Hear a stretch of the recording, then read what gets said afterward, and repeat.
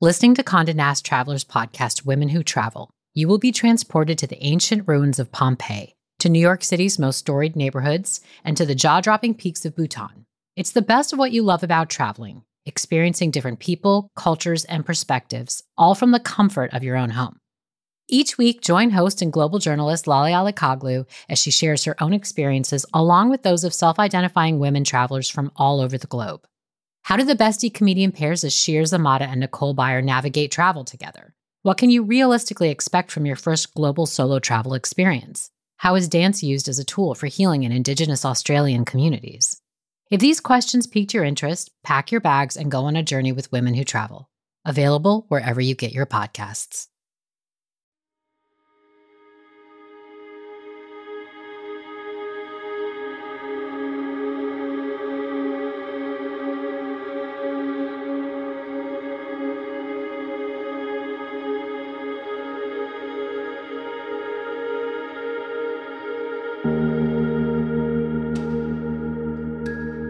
I hear the muted sound of rain falling on our bodies and the leaves around us. The mini splashes of our footfalls on the ground. A soft blanket of pine needles provides a cushion for most of the trail. Every part of me is connected. My heart and my lungs and my legs. My whole body finds a flow. I often start with fear as I start running, but it always dissipates.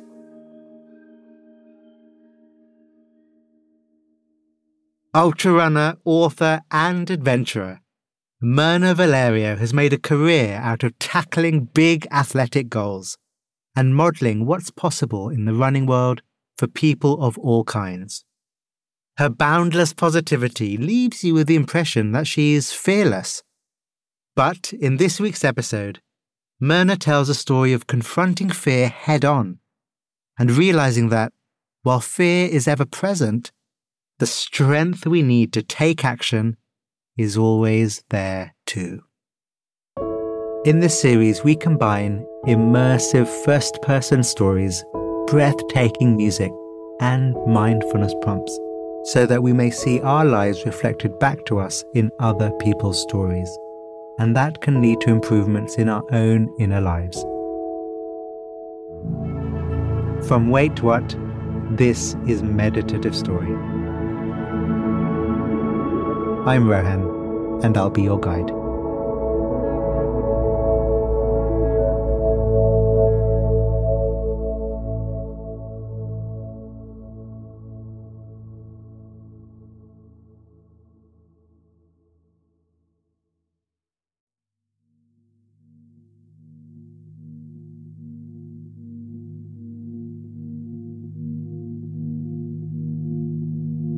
The body relaxed. The body breathing. Your senses open. Your mind open. Meeting the world.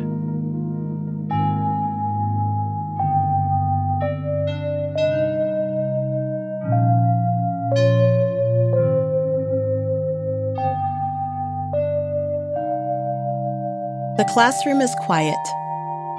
Sunlight shines through the open windows. It's February in the North Georgia mountains. The winters can be cold here, but the fresh air feels good. I sit alone at my big teacher's desk in the corner. Through the doorway, I hear the chatter of teenagers and a few faculty members. This is Rabun Gap Nkuchi School, a private boarding school where I teach. I'm a Spanish teacher, I'm the choir director, and the cross-country coach. It's one of my prep periods, but I'm not really prepping anything. I'm just drinking my coffee, sitting in the quiet, and having a whole conversation in my head. I ask myself the same question I've been asking all year. Should I stay at Rabun Gap and continue my life as a high school educator, or should I go? I've been teaching for 17 years. I'm good at it. Here, I have a salary, security, and health insurance. My son Rashid is in the 9th grade. Rabun Gap is a welcome home for us. They give us a place to live. I have a strong community here, and I find real comfort in that. But I have another part of my life. I'm a runner. I run my first mile at 13 to try out for the field hockey team. Even though I'm slow, I love it right away. I don't look like what most people think runners should look like. Sometimes other runners say rude things, but I keep at it. I run marathons and ultramarathons.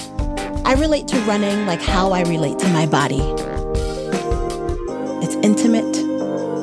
It's reverent. When I was younger, running was a tool to discover my strength. It allowed me to contribute to my hockey team. I may not play for a team now, but I play to embrace and love all kinds of bodies.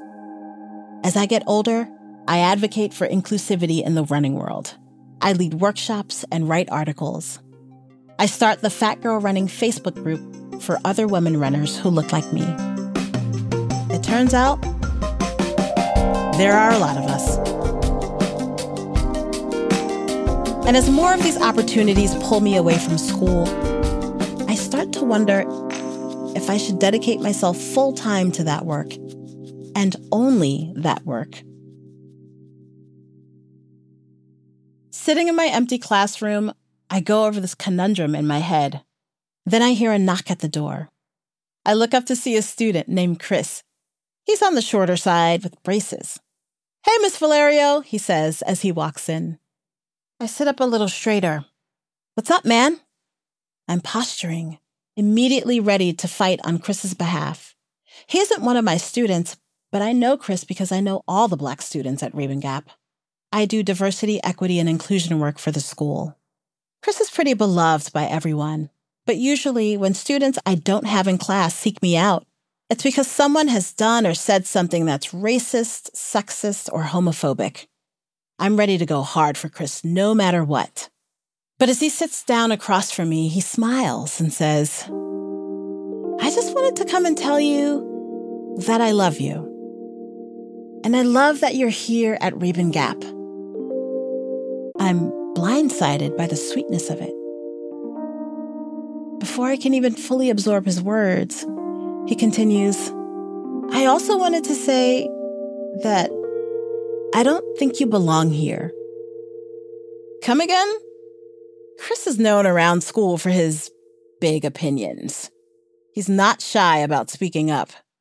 "I've been watching you," he says. "Your star is rising, and you need to follow it." Wait, what? I'm speechless. This little 10th grader just waltzed into my classroom and burst my world wide open. He's like a mini Oprah or Ayanna Van Zandt. This feels like a sign. I'm sure it is. It really is time to go. But I'm also nervous, filled with anxiety. I have a huge family and they look up to me.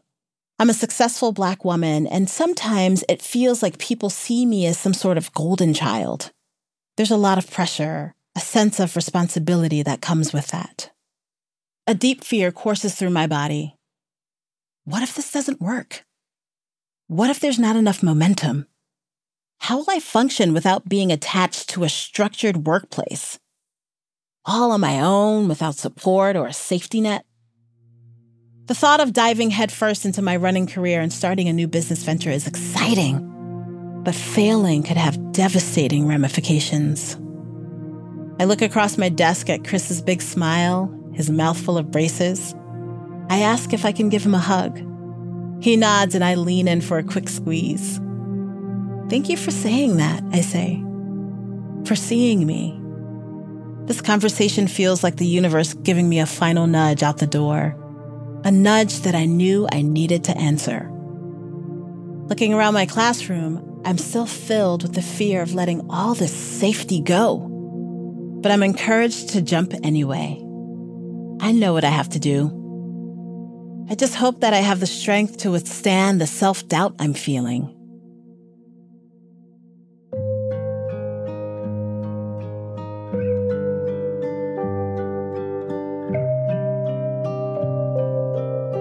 The cabin walls and floors are lined with colorful tapestries with braided cotton rugs and repeated geometric patterns. It's Southwestern indigenous-inspired artwork. There are throws on comfortable chairs. The air carries the faint sweetness of the cherry wood that's everywhere. Most of us are seated on the big leather couch in the living room. A few others sit on a woven rug on the floor or in chairs that are bar height, dragged over from the dining room table. There are 22 of us, 21 women runners, and me. This is the first night of my first week-long running retreat I'm leading through my new business. We've all come out to a cabin in North Carolina, up in the Appalachians. I have no idea how it's going to go, but people seem ready to jump into this adventure.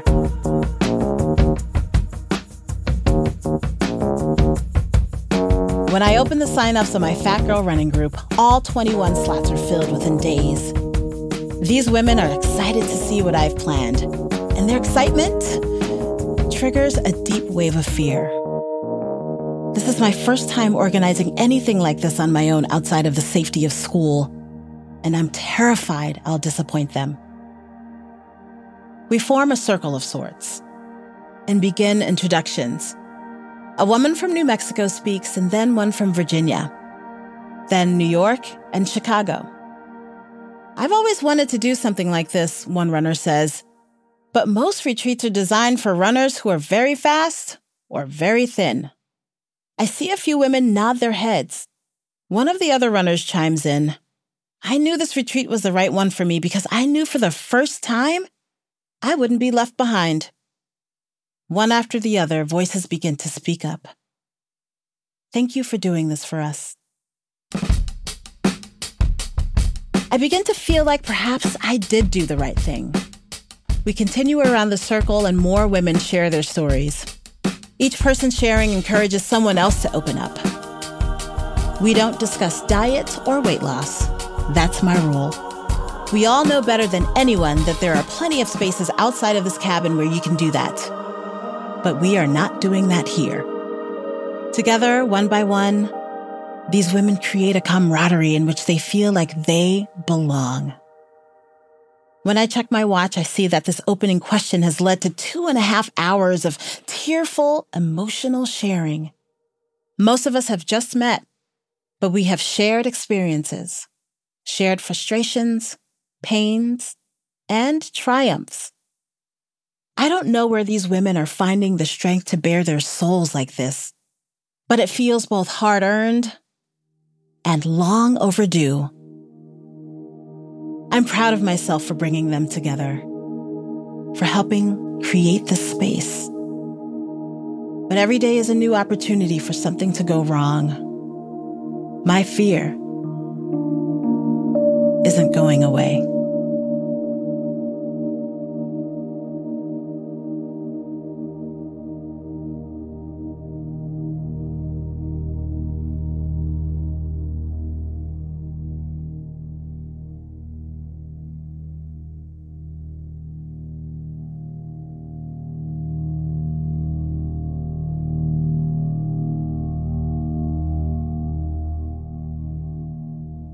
Fear and doubt. Do you recognize them in yourself? I certainly do. Let's rest with the idea that the aim isn't to get rid of those feelings, but to get along with them.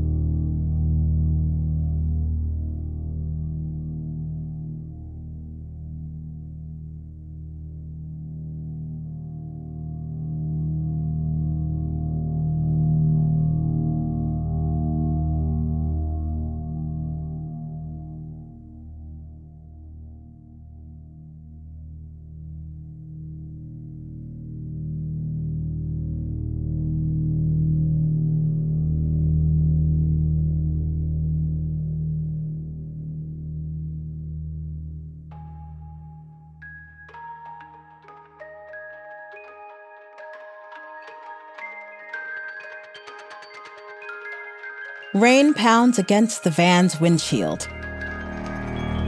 Lightning flashes across the sky. An instant later, thunder shakes everything around us. I can feel it in my chest. This weather is not having it. I look through the window at the dark gray sky and shake my head. I inhale deeply. Really? An absolutely insane thunderstorm on the first day we're supposed to run? Come on. This is a cruel joke. The runners in the van swivel their heads around anxiously. I'm anxious too. Are they angry? Do they want refunds? This is a disaster. We haven't even started running yet. A woman says, "Are we really going out in this?" Everyone wants to know. I calmly and confidently say, "Yes, we are. We'll wait 20 minutes after the last lightning. We'll go out and we'll get wet. It's trail running and that's what we do." I try to put on a good face. I want to show them that I'm not worried, so they shouldn't be either. But inside, I'm still questioning everything. Maybe I was wrong to think I could do this on my own, to think I could give up my safety net. I really want this to work, but right now, I feel like a sham, a disappointment. It's hard to see a happy ending coming after the storm. When the lightning dies down, it's still raining like crazy, and it's also hot and humid. We set out for our run. The Fonta Flora Trail climbs up into the rich, dark green of the Appalachian forest, running along a ridge that looks down over Lake James. This is the southern Appalachian Mountains, where there's a lot of iron in the dirt. The trail is ablaze with that iconic red clay soil. Either side of the path is lined with almost fluorescent green ferns and deep emerald conifers and deciduous trees. It's breathtaking. I hear the muted sound of rain falling on our bodies and the leaves around us. The mini splashes of our footfalls on the ground. A soft blanket of pine needles provides a cushion for most of the trail. There are layers and layers of sound. Occasionally, cool puddle water splatters my ankles. And even though it's really steep in some places, I'm in my element. Every part of me is connected. My heart and my lungs and my legs. My whole body finds a flow. I often start with fear as I start running, but it always dissipates. Periodically, I run up and down the trail to check in with everybody. It's important to me that nobody is left behind. Some are walk running, others are jogging. Everyone is going at their own pace and bursting with smiles. This group of women from all walks of life, emboldened by our determination to be here. We're all totally in love with the rhythm of running in this magical place with these magical people. And it's like, this is the culmination of my work. We're in flight. It's clear right away that one of the runners, Roma, is kind of a free spirit. I love her energy. We're 3 miles into the run and we're all soaking wet, but it's still so hot. So Roma decides to take her shirt off. I don't typically take my shirt off in public. I like my body. I just don't want people pathologizing it or looking at me in that negative way they sometimes do. This is the reality of being in a plus-size body, constantly on guard against the criticism and opinions of others. But soon, a few of the other runners follow Roma's lead. They take their shirts off, and I think, what the hell? I take my shirt off too. We run through the woods with our shirts off. It's sports bras cling to our curves, celebrating every powerful inch of our flesh. It feels like a cleansing of shame over our bodies. A cleansing of fear. It's an invitation to be free. To find the strength to trust one another and bear it all.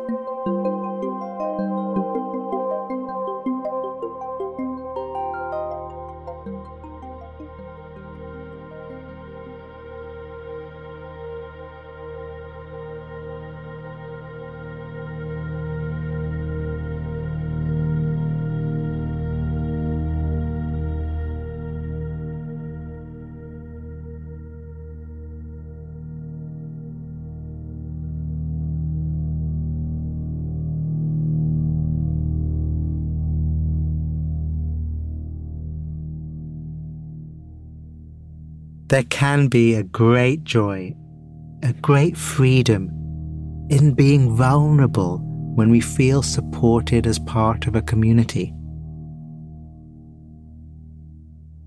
Let's take a moment to reflect on the spaces and communities in our life where we feel comfortable and strong enough to take off our layers, sending them our gratitude as we breathe.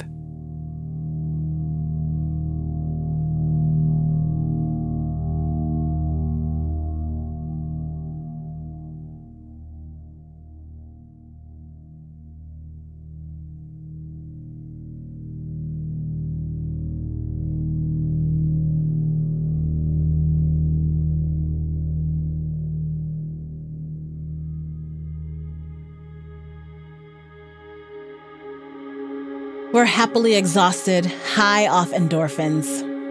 Our clothes are dripping wet and our bodies are speckled with mud. There's a collective sense of accomplishment. We did it. Time to head back to the cabin for cookies and a warm beverage. But as we crest a small ridge and get to the trailhead, I see the van and I gasp. Oh my God, oh my God. Both back wheels have sunk deep in the mud. They're completely stuck. The van won't move at all. We try a bunch of different ways of backing out, but nothing works. The tires just spin in place. The slick red dirt squelches and squishes. For a moment, everyone just stands around in the hot, muggy air, unsure what to do. Part of me thinks, well, at least we had a good run. But another voice inside says, you failed, and soon everyone will know you are a failure. The success of this retreat is about more than just business. I'm a role model. There are people that follow my career closely. I'm not a celebrity, but I'm a very public person, and there's a lot of scrutiny that comes with that. Especially as a Black woman in a plus-sized athlete's body. If I fail to reach a goal, I feel as though I'm letting down more people than just myself. That fear of failure sits with me every time I step out onto the trail. And staring at this van stuck in the middle of nowhere, it's more palpable than ever. That's when Aja steps up and says, hey, I think we can lift it. Aja is a beautiful and tall Vermonter. Later, I'll learn she's also a record-setting weightlifter. Everyone looks to me. It sounds ridiculous, but I say, we can try. Yeah, let's try. So Aja and some of the other runners gather at the stuck wheel, hands under the van. My heart starts racing. I'm liable for the safety of these women. Someone could get hurt. Is it safer or more dangerous for us to just walk back to the cabin? Before I can decide, Aja counts to 3. 1, 2, 3, lift. And slowly, miraculously, the van starts to rise. They don't get the tire all the way out, but it moves a little. This is possible. They count and lift again. And again. There's this kind of loud, slurpy sound as the wheel breaks suction out of the mud. The van shifts. We're on solid ground. We're all hooping and hollering. I'm like, oh my God, did you all just lift a whole van? Like a whole 15-passenger size van with your bare hands? I have no idea where they found the strength to do this. They all look back at me and smile like, yeah, we did that. That's the moment I know we're going to be all right. That's when I know I'm going to be all right.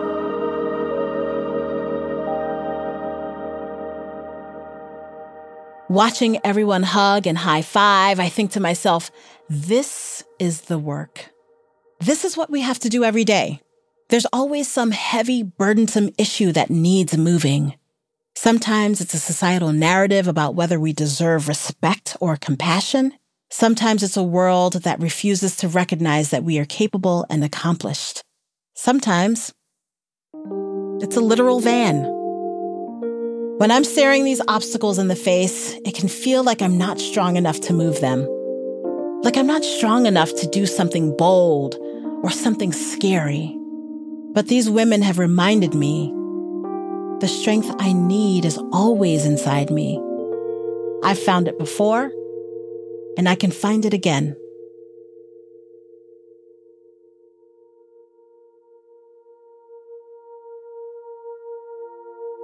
It's 2023. I'm in Vancouver, British Columbia, training for a long-distance trail run. When I say long distance, I mean long distance. It's a 6-day event where I'll run as many miles as I can in that time. The record is 644 miles. I'm not interested in breaking that record, but I want to surpass my own.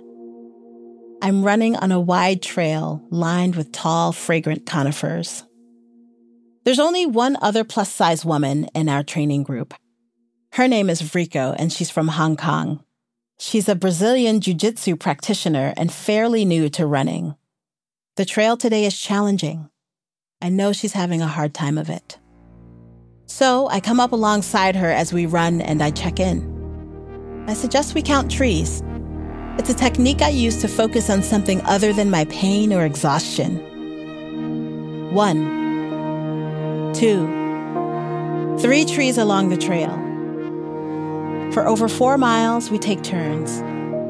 It's the longest she's ever run. Vrico starts to struggle with her breathing. I know exactly what she's feeling because I've felt this way before. I say, let's just get to the next pole. I can tell it's hard for her. I say, let's stop and stretch together. We stretch. We keep going. We stop when we need to, and we finish the run. At the end of the day, Vrico turns to me and says, I wish you would come back with me to Hong Kong. There's nobody like you where I live. It makes me emotional. I'm so grateful that I get to remind Vrico of what she's capable of, to remind me of what I'm capable of. Every retreat I go on, every time I start training, I'm repeatedly dealing with fear and discomfort and doubt. The same is true for the women I run with. We're all in a continuous series of stepping up for ourselves and for others. After 6 years of doing this, I know I create environments where people feel emotionally and physically safe to do challenging things, to feel like they belong and won't be left behind. A place where they can access that strength that's always inside them.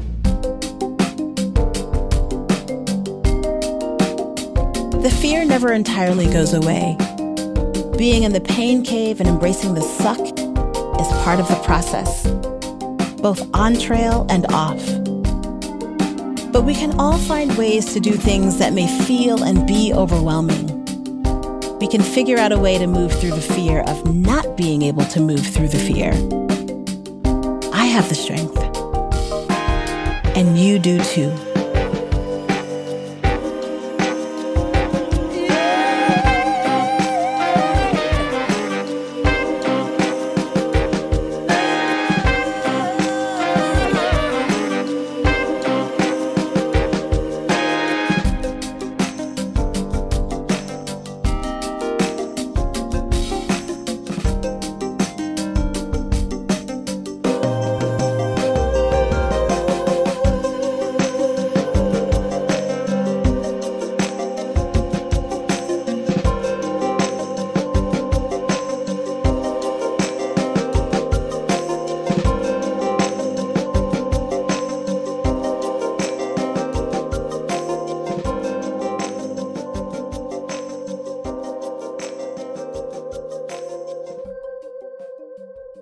Thank you, Mirna.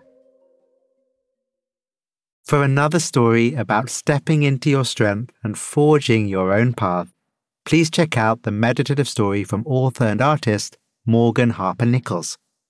We've left a link to Morgan's story in our show notes. The thing that Mirna said at the end there really spoke to me. We all have fear and doubt and overwhelm. Especially nowadays. But we also, as she says and as she shows, we always have the strength to move through.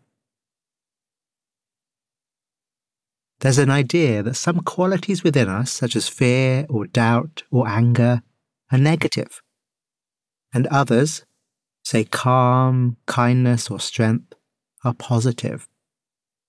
It's an old-fashioned idea, the whole devil and angel on your shoulder kind of thing, but still surprisingly commonly held.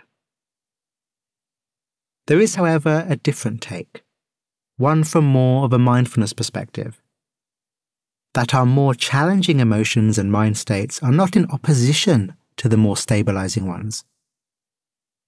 We see this in the beautiful description Mirna gave of that opening circle at the runner's retreat. Women sharing their stories, the painful and the joyful. And whatever it is that is shared, it's heard, it's allowed, it's supported by the circle, it's held. So that is the idea we'll explore together in our short closing meditation. Of how, when it comes to our mind states, whether you call them good or bad, it doesn't matter. Because our awareness, our strength, can hold it all. There's room. So let's start. I'm going to ask you to think about your skills as a meditator, how you rate yourself.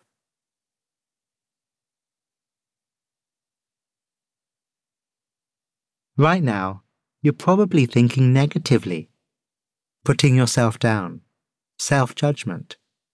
That's okay. I'm doing the same, to be totally honest. I could practice a lot more, my mind is so chaotic. These are the thoughts that can tend to arise. Let them arise. Let them appear and be held in our awareness. Be embraced. No need to fight. There's room.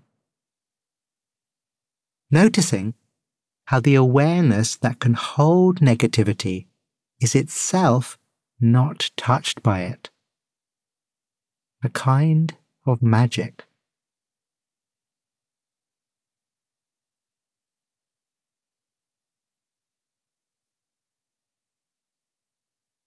Now, bring to mind your favorite moment from Mirna's story.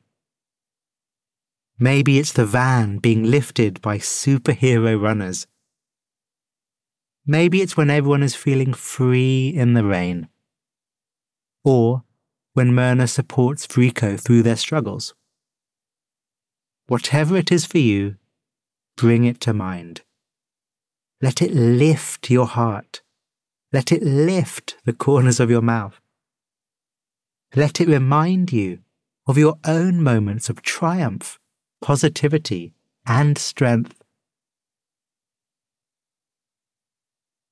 This too is known.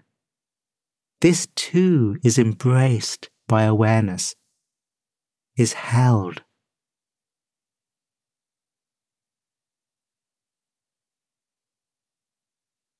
The fear and doubt is present.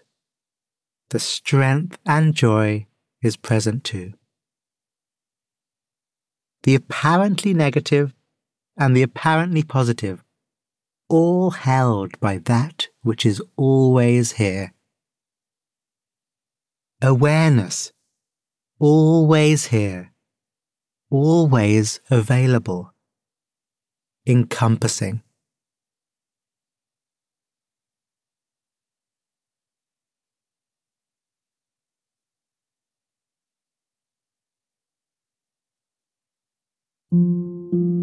So thank you again, Mirna, for pointing us to that which is always within us. And thank you. Run well. We'd love to hear your personal reflections from Mirna's episode. How did you relate to her story? You can find us on all your social media platforms through our handle @meditativestory.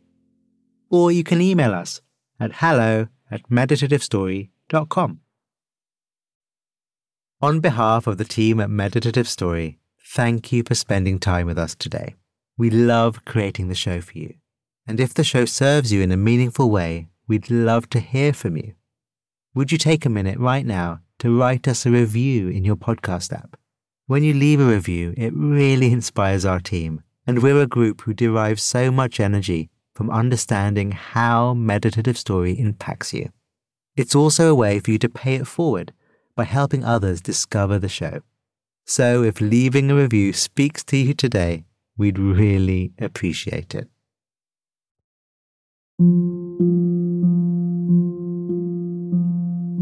Meditative Story is a Wait What original. Our executive producer is Jay Punjabi. The series is produced by Dorothy Abrams. Original music and sound design by Ryan Holiday. Our scriptwriters are Marie Kilaru, Dan Nealon, Florence Williams, and Rebecca Carroll. Mixing and mastering by Brian Pugh. Our CEO and chairman of the board is Jeff Berman. Wait What was co-founded by June Cohen and Darren Triff. Special thanks to Sarah Tartar, Katie Blazing, Mariel Carricker, Nikki Williams, Kelsey Capitano, Tim Cronin, Sammy Oputa, Louisa Velez, Justin Winslow, Colin Howarth, Brandon Klein, Alfonso Bravo, Brad Whirl, Timothy Lou Lee, and Dave Fisher. And I'm Rohan Gunatilaka, creator of Mindfulness Cards and the all-new Mindfulness Cards for the Family, and your host. Visit meditativestory.com to find the transcript for this episode.